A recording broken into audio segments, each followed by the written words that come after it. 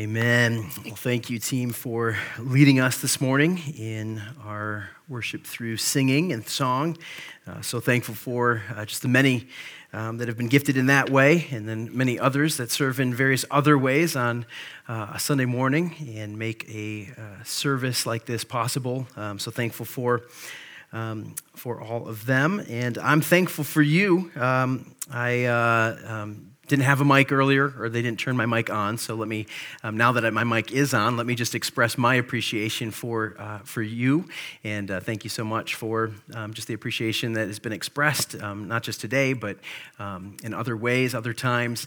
I mentioned this on Sunday evening at our ministry team summit, which was a lot of fun, but one of the greatest joys, privileges that I have is getting to be pastor here at City on a Hill, and so thankful for all of you. My wife and I remark all the time as we leave services, as we leave events, as we even just leave times of hanging out in homes and small group and other times, how thankful we are for this church body and for all of you. And so it's a joy to be able to pastor, but it's a joy to be able to serve alongside you and to be able to minister with you. And I just consider it a real joy and a real privilege, and love all of you so dearly. And excited to get into God's Word this morning. So let's do just that. If you brought a copy of Scripture with you, you can open that up and turn to the book of John. If you don't have a copy of Scripture, we've got one that you can use. There should be one underneath one of the seats in front of you. You are welcome to take that out. And if you don't own a Bible, that is our gift to you. You're welcome to take that home with you. We are in a series that's going to take us the better part of a year. And I know even in saying that, some of you are like, man, this is it's going to take a while, and it will. But I think already we're seeing that there's something really special about walking slowly through the Word of God and doing so in a gospel and getting to see week after week after week Jesus for who he is. And we're calling the series Life in His Name. That title is not original to us or anything creative that we came up with. That's the purpose that John wrote his book for. His gospel, it says in the last of the book, it says that I have written down these signs, I've recorded these things so that you would believe that Jesus is the Christ, the Son of God, and by believing that he is the Christ, that he is the Messiah, you will find life in his name. And so that's what we're looking at. That's what we're receiving this morning, is we're getting to watch and observe some more of his signs and to see what he has done and who he is. And this morning, we are looking at a passage where Jesus shows up on the scene, and it is clear who is the boss. I don't know about you, but when I'm at workplace and the boss shows up, things kind of change a little bit. I've shared before that I used to work construction. That's how I started in high school, and that's how I paid my way through school, was doing home construction, so framing, roofing, drywalling, all sorts of cabinet making, like just tons of different sort of things. Worked for a lot of different contractors, a lot of different times, and I got to tell you that on a construction site, when the boss is not around, sometimes, not all the time, not everybody, but some of the people on the site don't act the same way, and they're a little bit looser, a little bit more casual, a little bit more kind of flippant, or that pace just isn't quite the same when the boss shows up, which, I mean, he had to do supply runs sometime, right? So like he's going and getting supplies where I was like, hey, when are you going to work, right? Like, that's like, yeah, this 18-year-old Dave talking there. Like, didn't understand how much goes into all the other parts of the job, but boss shows up, and then all of a sudden that pace ups, right? People start picking up, they're going faster. It's like, wait, where was this like 15 minutes ago before the boss showed up? Because things change when the authority is around. And they don't know it, but the people of Israel are gathered at the temple, and they're there for worship. They're there for the Passover, and the boss shows up, and some things change. They don't recognize or understand that he's the boss, but he certainly is. And he has some things that he wants to instruct in and change and see different because he is there. This morning, we're talking all about worship. And it's the worship that's happening at the temple. We're calling the sermon this morning the Worship God's Way. Worship God's way, because God has a way that he wants and desires us to worship. And that way is not always immediately or naturally the same that you and I might have. The way that you and I might tend to worship or be prone to worship might be different than the way that God intends us to worship. I don't know if you recognize this or know this, but all of you, every one of us, were created to worship. We have a desire, a capacity, this drive for worship in our hearts. And we were made to worship the Creator that made us. That's where it ultimately finds its purpose. And that's what we were designed to do. Yet we tend to find a lot of other things to worship, or a lot of other ways to worship. And so what we want to do is we want to come back to God and come back to His Word and come back to His authority. And we want to worship in the way that God intends us to worship. If we are made to be worshipers, then we should want to worship in the way that God intends. And what we're going to see in the passage this morning, I just want to kind of give it to you before I show you in the text that we have, but we like to do this because it helps to sort of direct our thinking and our understanding. But the big idea of the passage this morning has everything to do with a proper submission to authority. So it's this. If you're taking notes, you can write this down. This is our big idea this morning. It's that a proper submission to Jesus' authority in my life produces a proper worship in my heart.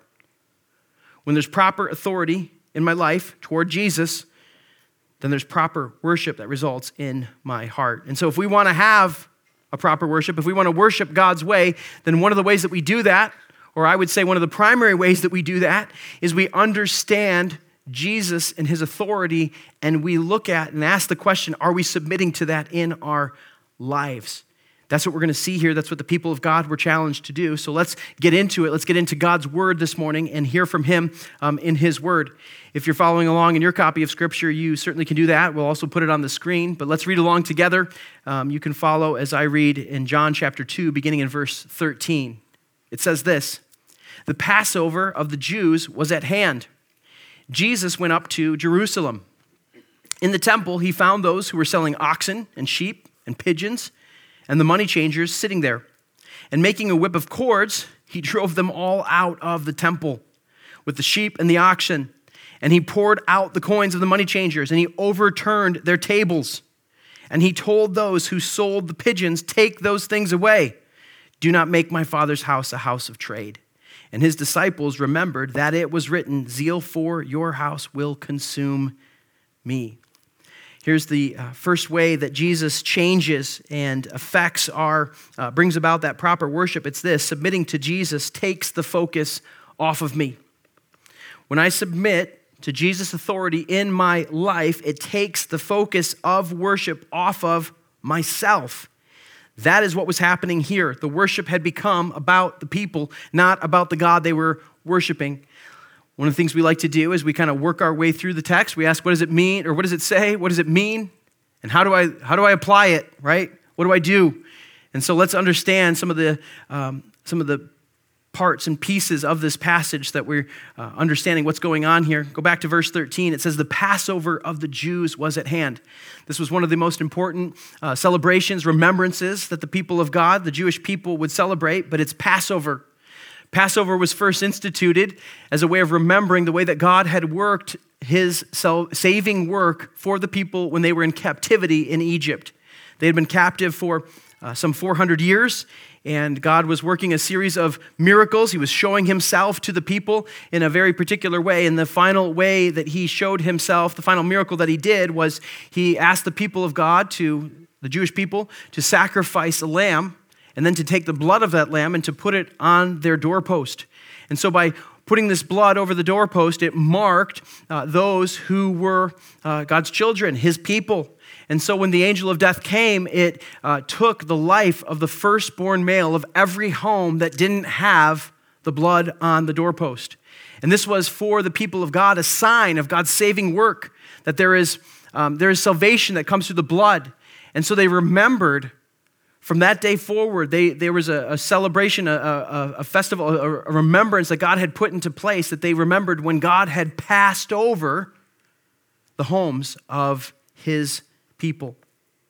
And so this Passover feast, festival was one of great importance. People from all over the land would come. Even people outside of the land would come.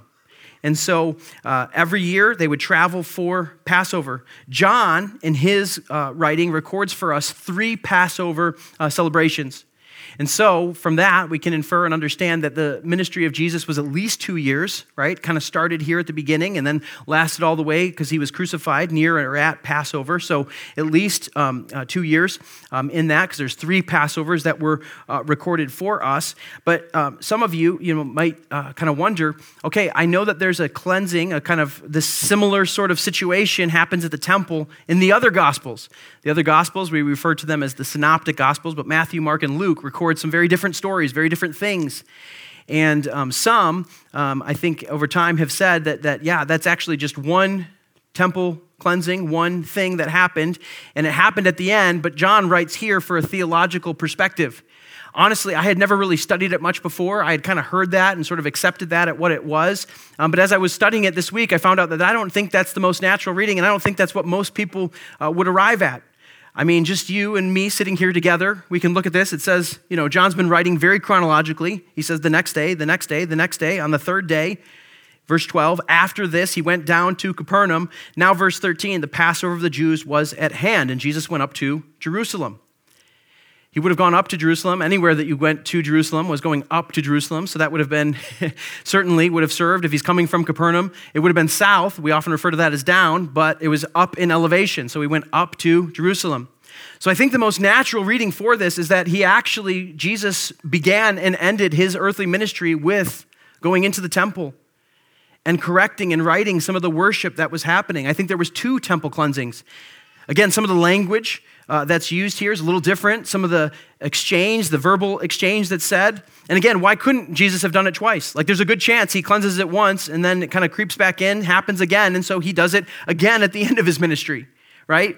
And who keeps John? John has all sorts of miracles that are signs that were not recorded by the other gospel writers. So I think there's every case to be made that this is a separate situation from the one that we find at the end of his ministry. So Jesus, at the time of Passover is at hand, he comes to Jerusalem and he goes into the temple. This is the central place of worship for the Jewish people. When the temple was built, the first time Solomon's temple was built, it says that a cloud descended upon that temple and God's glory filled it. It was the place where God's presence, his manifest presence was seen. Theologically, we know God is everywhere. Is God in this room this morning? Yes, he is. Is he in the same place all the time? Yes, he is. But does he show himself in the same way at all times and all places? No, he does not. It's his manifest presence. And so his presence was seen at the temple. And so people would travel to the temple to be near and with and worship God in his presence. Still to this day, I've had the opportunity of traveling to Israel and going to the Temple Mount. And the temple is no longer there, but the Temple Mount still is there. That's the kind of foundation that Herod built. So it's Herod's Temple Mount. And people, the Jewish people, will go to what's called the Wailing Wall, right? It's as close as they can get. And they pray there and they put prayers in the wall. And the reason is because there's this understanding that is where the presence of God, they're most closely to the presence of God. Now, through Scripture and what Jesus has made known to us, do we have to travel to the Wailing Wall to be closest to the presence of God? No, we don't. He's here with us today in this place this morning, just as if we were there on that Temple Mount. But this is the place that his presence was seen. And so Jesus coming to the temple, the place that is central to worship for the Jewish people, he walks in, and what does he see? He sees there's like a marketplace that has been set up in the courts, right? It says in the temple. I think best understanding would be the outer courts. It's known as the court of the Gentiles. The court of the Gentiles is the place that those outside of the Jewish descent, right, Gentiles would come, and they would be able to pray, and they would be able to contemplate the Jewish God, the God of Abraham, Isaac, and Jacob, the true creator God. And they would be able, but it was no longer for that. It was filled with all of these stalls, all these vendors that were selling oxen, sheep, pigeons, and there was also money changers. Let me explain why this was needed. You see, one of the things that has long been and still is synonymous with worship is sacrifice.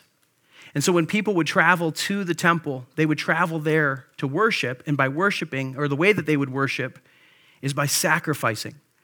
Right? So they would bring with them their lamb, their oxen, their goat that they had raised, and they would bring it with them to the temple, and then they would sacrifice it. They would give of themselves.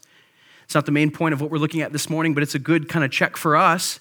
How much does worship cost us these days? Sometimes right? Not very much. Or if it does cost us something, we don't want to necessarily give it. But every time that we make the decision to gather in a place like this, every time that we worship by giving up of our time, giving up of our resources, giving up of our talents. There's worship that happens. And we recognize worship is not just in this room. Worship happens throughout the week. We're going to kind of talk about that here in a second. But worship is sacrifice. And so the people would travel to Jerusalem to sacrifice. But let's be honest, it's kind of a hassle to have to bring that animal with you, right? Like, I don't know about you, but when my family goes to Noah's Ark in the summer, we have a serious debate about whether or not we want to bring a cooler, right, and fill it with sandwiches and bring our own Gatorade and our own kind of drinks and chips and all that because it's so much cheaper.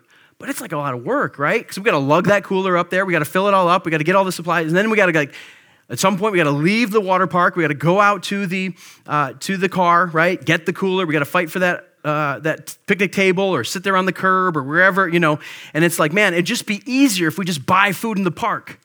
But if you've ever kind of fallen into that trap, buying food in the park is like, you got to pay a premium dollar. Like, that's not a $5 burger. That's a $15 burger, okay? And it doesn't taste like a $15 burger. It tastes like a $3 burger that they're charging $15 for, right? Like, if you've ever been in the airport and you need a bottle of water, you're willing to shell out $7 for it. Like, when are we selling out $7 for water? Like, that's crazy. But captive audience, if you need it, you're going to spend it. You're going to pay for it. That's exactly what's happening here. People recognize, oh man, families traveling from a long ways away, coming to Jerusalem, it sure is a lot easier if we don't have to bring the oxen. Why don't we just buy one there, right? We'll go to the food court there and we'll just get it there. And that's what they're doing here. They go to the temple and even out of convenience, it's not even down the street. It's not even the next town over. I mean, it's right there at the temple. So you don't even have to care for that thing. You walk up, you can buy that oxen, and then you walk right over and you give it to the priest and you can sacrifice it right there very conveniently. And what's happening is there's a little profit that's being made. The temple is gaining off, the priests and the leaders there, the vendors are gaining. There's profit margin all over the place. There's this profit that's being made from this. Additionally, one of the things that's also happening, right, they're trying to, if the people are traveling for Passover, what a better time than to collect the taxes. All males over 20 had to give a tax once a year of a half shekel. Coincidentally, that's why Jesus told Peter, remember that they collected a shekel from the mouth of the fish, that coin from the fish, and he says, go pay the tax for you and for me. A lot of times people would pair up and pay their taxes together because it was a half shekel, just kind of interesting. But there was certain coinage that you had to have. So you couldn't just bring whatever coins you had. So if you're traveling from a distance, you're coming with different currency, right? Foreign currency, other coins. They needed to be changed out. And what they're doing in this is they are making a profit, right? They're changing out the money. Sure, I'll take your coins and give you the right coins. And there's a slight little, cut that I'm taking in that. And so that's what's going on. And Jesus, there might be some malpractice going on. There might be a little bit of gouging that's happening. That might be what's going on, but that's not the main thing that Jesus is concerned with now. Notice what he does. It says he makes a whip of cords and he drove them all out of the temple. He's driving the sheep and the oxen with this whip out of the temple. I don't know about you, that never made it on my flannel graph growing up. I didn't see that, right? There's no VeggieTales cartoon with that, right? Where Paul Grape is kind of driving out, all the whatever, with that whip. If you didn't grow up in Christian subculture, you are totally okay. Don't you're better for it, okay? Let's just be honest. But there's this sign, this picture that we don't often think of Jesus, right? We think of Jesus meek and mild, right? We think of him as this lowly shepherd, the servant. But here, he is showing his authority. He makes this whip, and he is a righteous anger taking over, driving him, because they have made worship into something it shouldn't be. He was 100% correct in doing this, right? This was not sin. This wasn't improper. This is a right action that he was doing. In addition to driving out the sheep and oxen, what does it say? It says he poured out the coins and he overturned their tables. I'm sure those disciples were sitting back there like, eyes super wide, like, oh my goodness, like what are we watching? He like walks up and he's just dumping out bags of money, flipping tables, like he's making quite a scene. Why? Well, he looks at I don't know why the pigeon sellers get singled out. He says he looks at those who sold pigeon. He's like, take those things away. And they're like, got it. Like by that point, he's driven out the sheep. He's flipped the tables. They're like, sure, I'll take my pigeons and go. Like they're kind of like grabbing all of them. But then the most important thing, look what he says. He says, do not make my Father's house a house of trade. Don't make my Father's house a house of trade. You're taking this and making it into something that it shouldn't be. And here's the reality of what the situation was. This is why Jesus was acting and responding the way that he was, is because they had made and were making worship about them. It was about them. It was about their convenience. It was about their system, their structure, right? It was about their profit. What am I going to gain from this? See, they took something that was meant to be for all the people. It was even happening in the court of the Gentiles. Like this was the place that the people far from God were supposed to be able to come and get near to God and be able to observe. And here you have a Gentile trying to pray, trying to worship in that court of the Gentiles. And next to him, like there's this, this lamb that's bleeding. There's like this, money that's being exchanged, all the coins, all the commerce that's happening. I mean, it's like this thriving marketplace right there in the house of worship. It was all about them. They took what was supposed to be about the Father's house, and they made it about them. They made it a house of trade.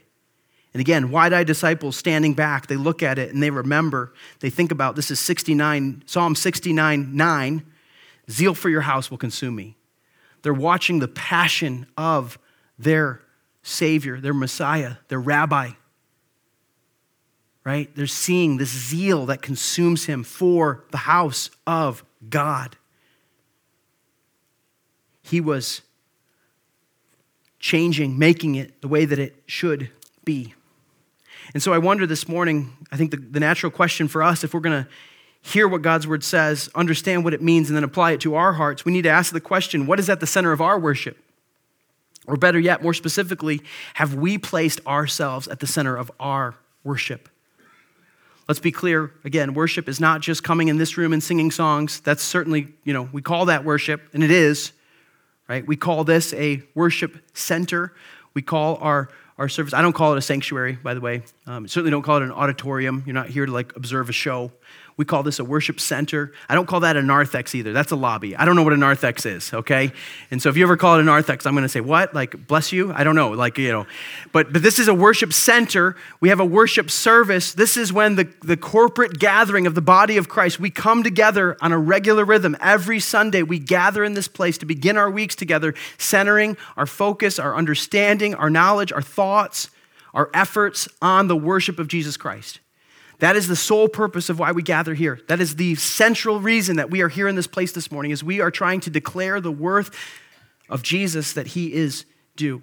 But this is not the only place that we worship. We worship throughout our week. We worship at work. We worship at home. We worship in our thoughts. We worship in our actions. Worship is giving worth to something. And if we're honest, we oftentimes take worship and we worship ourselves in the things that we do, right? We place ourselves at the center of our worship. Even our corporate worship can be about us. I mean, how many fights have been fought in churches over the style or this way or the kind of structure of the corporate worship gathering? But the reality is here's a good check on if you've made the corporate worship about you. If you leave and you have the thought man, I just didn't really get as much out of that as I was hoping to this morning. Could it be that maybe you came here with the wrong purpose of you trying to get something out of it? Really, you're coming to worship to give something away. You're giving something to the Lord. I'll say it this way, that you are not the consumer of the worship service. God is. We are here for him. We are here to serve and to glorify him, to worship him. And so as we gather, as we serve, as the team is up here, they're not even trying, yes, they're trying to lead you. Yes, they're trying to give, to give you an encouragement and lead well. Even as I serve, I'm trying to give you the word of God, but I'm ultimately doing it for the Lord. At the end of the day, whether or not you receive something, it's I'm trying to serve and honor the Lord in this. And so we worship unto the Lord. He is the center of our worship. That's why we say around here, our mission is to glorify God, that's worship, by making disciples of Jesus Christ. See, yes, we want disciples made, but we want them made unto the glory of God. It's the worship that drives our ministry. It's the worship that drives that mission.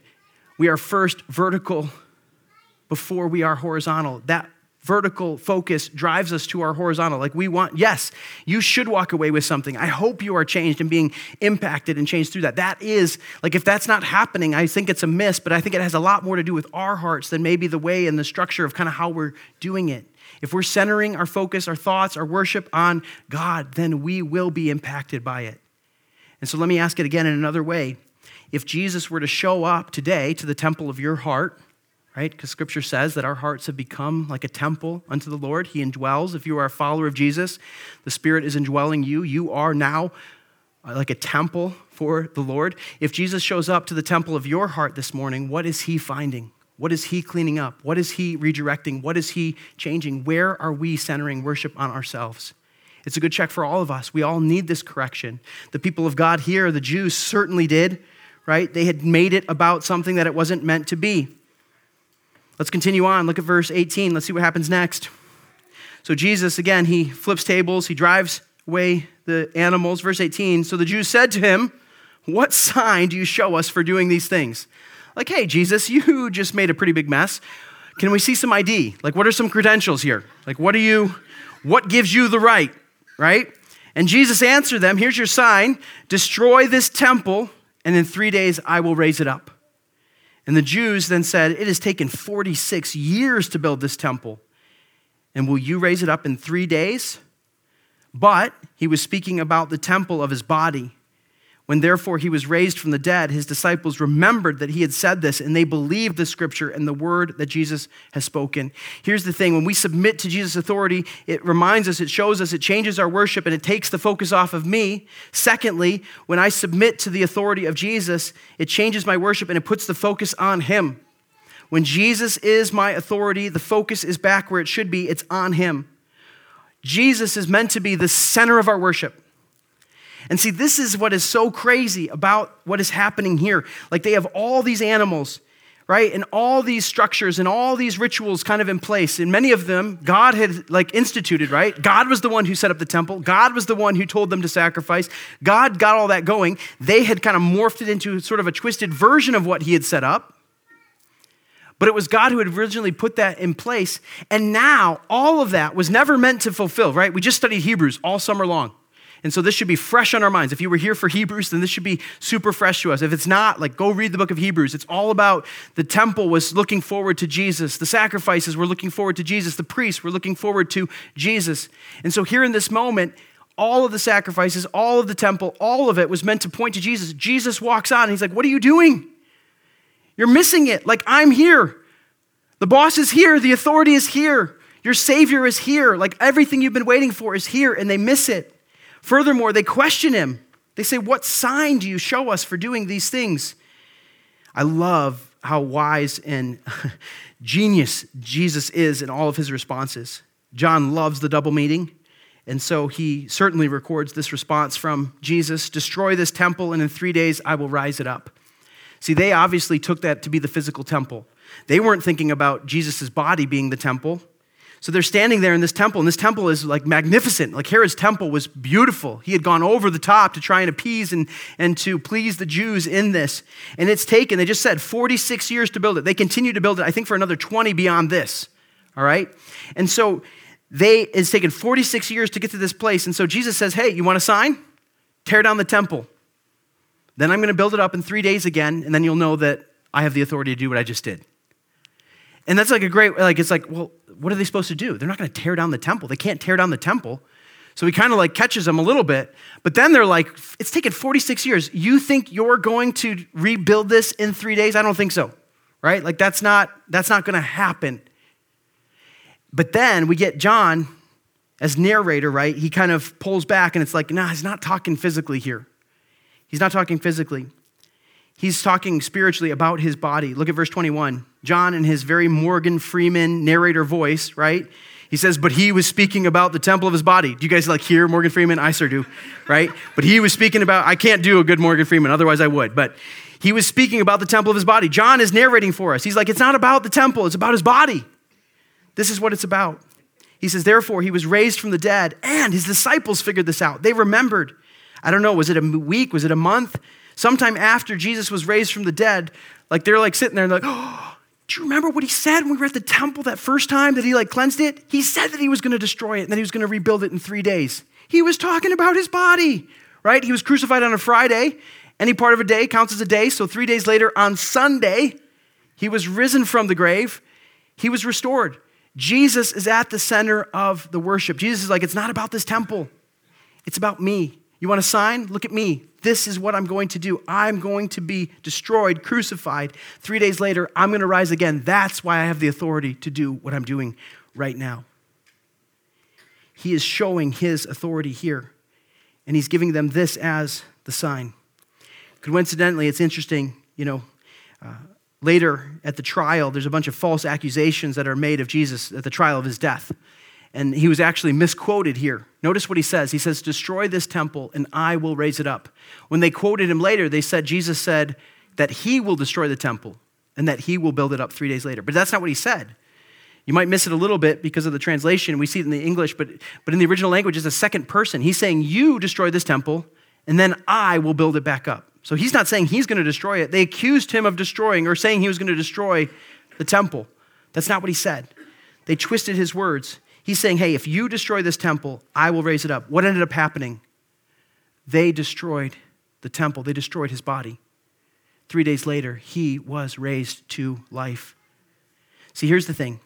The disciples realized this later, remembered the saying, and what does it say they do? It says that they believed the scripture and the word that Jesus had spoken, all the words that he had said, all the scripture that he had quoted, all these things came into light, and they're like, man, we believe. We believe he is who he says he is. You see, proper worship is always centered on the work of Jesus.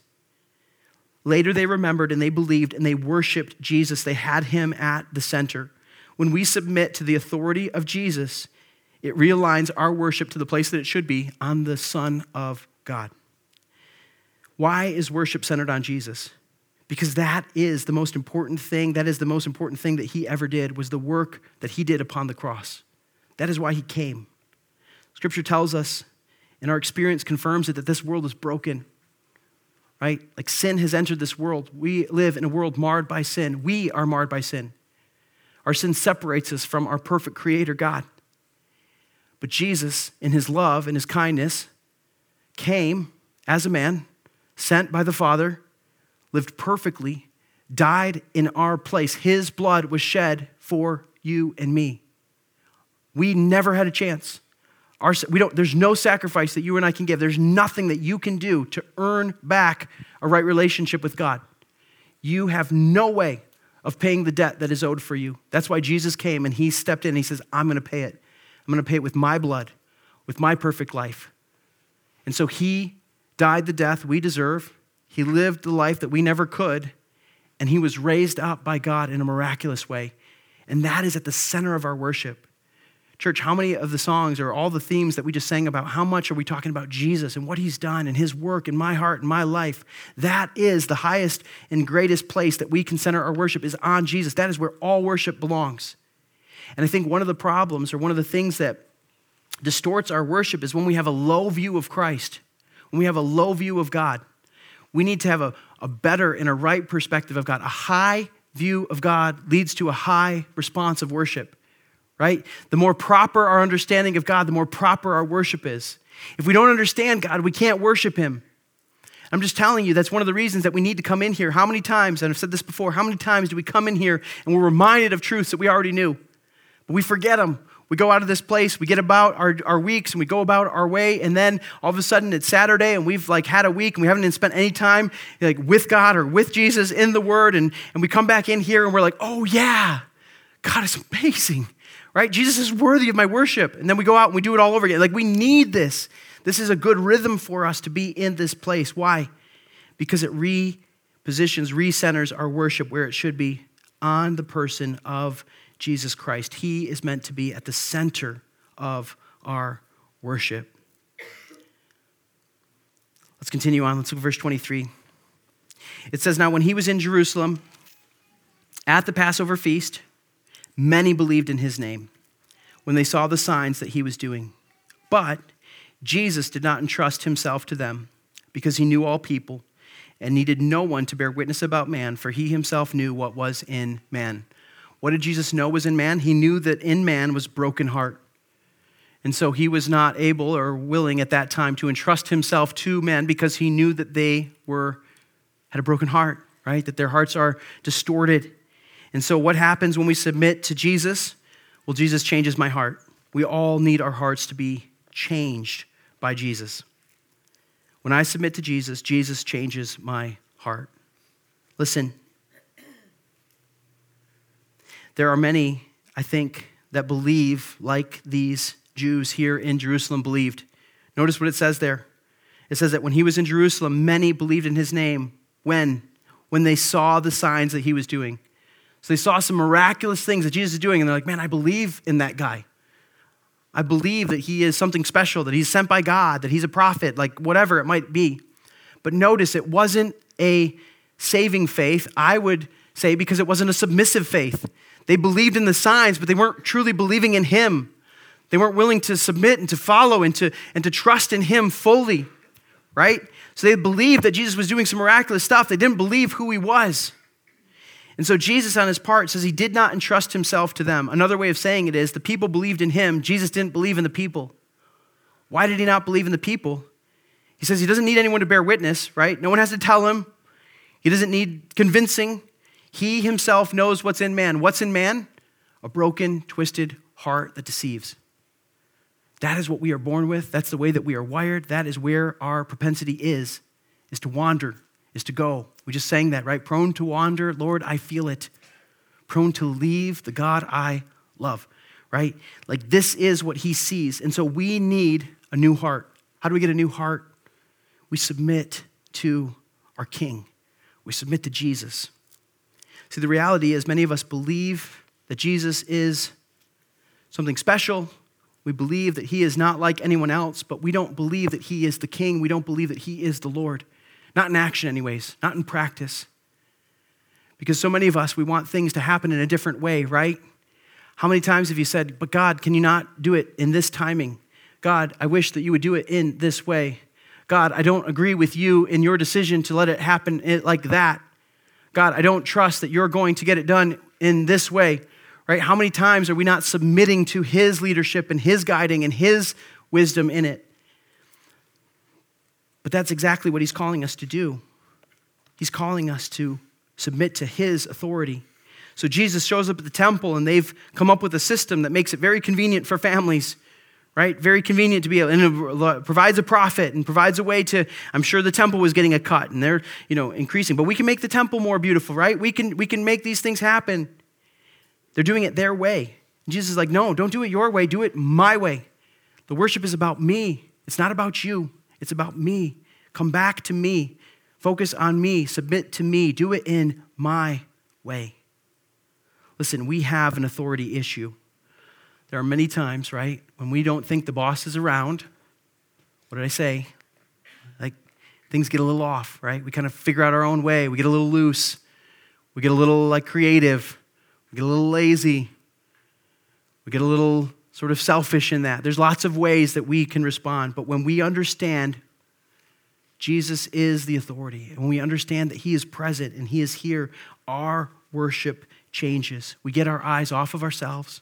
We get our eyes on Christ, and we submit to him as the King that he is. And in doing so, our hearts are transformed. Our hearts are changed. Now, all of a sudden, we're not disciplining ourselves to do. Now, all of a sudden, we're desiring it to do it. It's like, how could I do it any other way? He's the King. Why would I want to do it my way? I don't know. I'm going to do it his way, right? Like it changes us. It transforms us. And that's what we're seeing. They weren't willing to do that. I would tell you this morning. If you've never placed your trust in faith in Jesus as your Savior, today could be the day of salvation for you. This is what he calls all of us to do, to trust him, to put him at the center of our lives, to worship him, to trust the work that he's done something that you can't do. You're not meant to earn it back or achieve it. All the striving, all the working will never will never achieve what he has done in his perfect work on the cross. And so, in understanding that, we allow that to transform, change our hearts, and we respond in worship to him. Let's pray.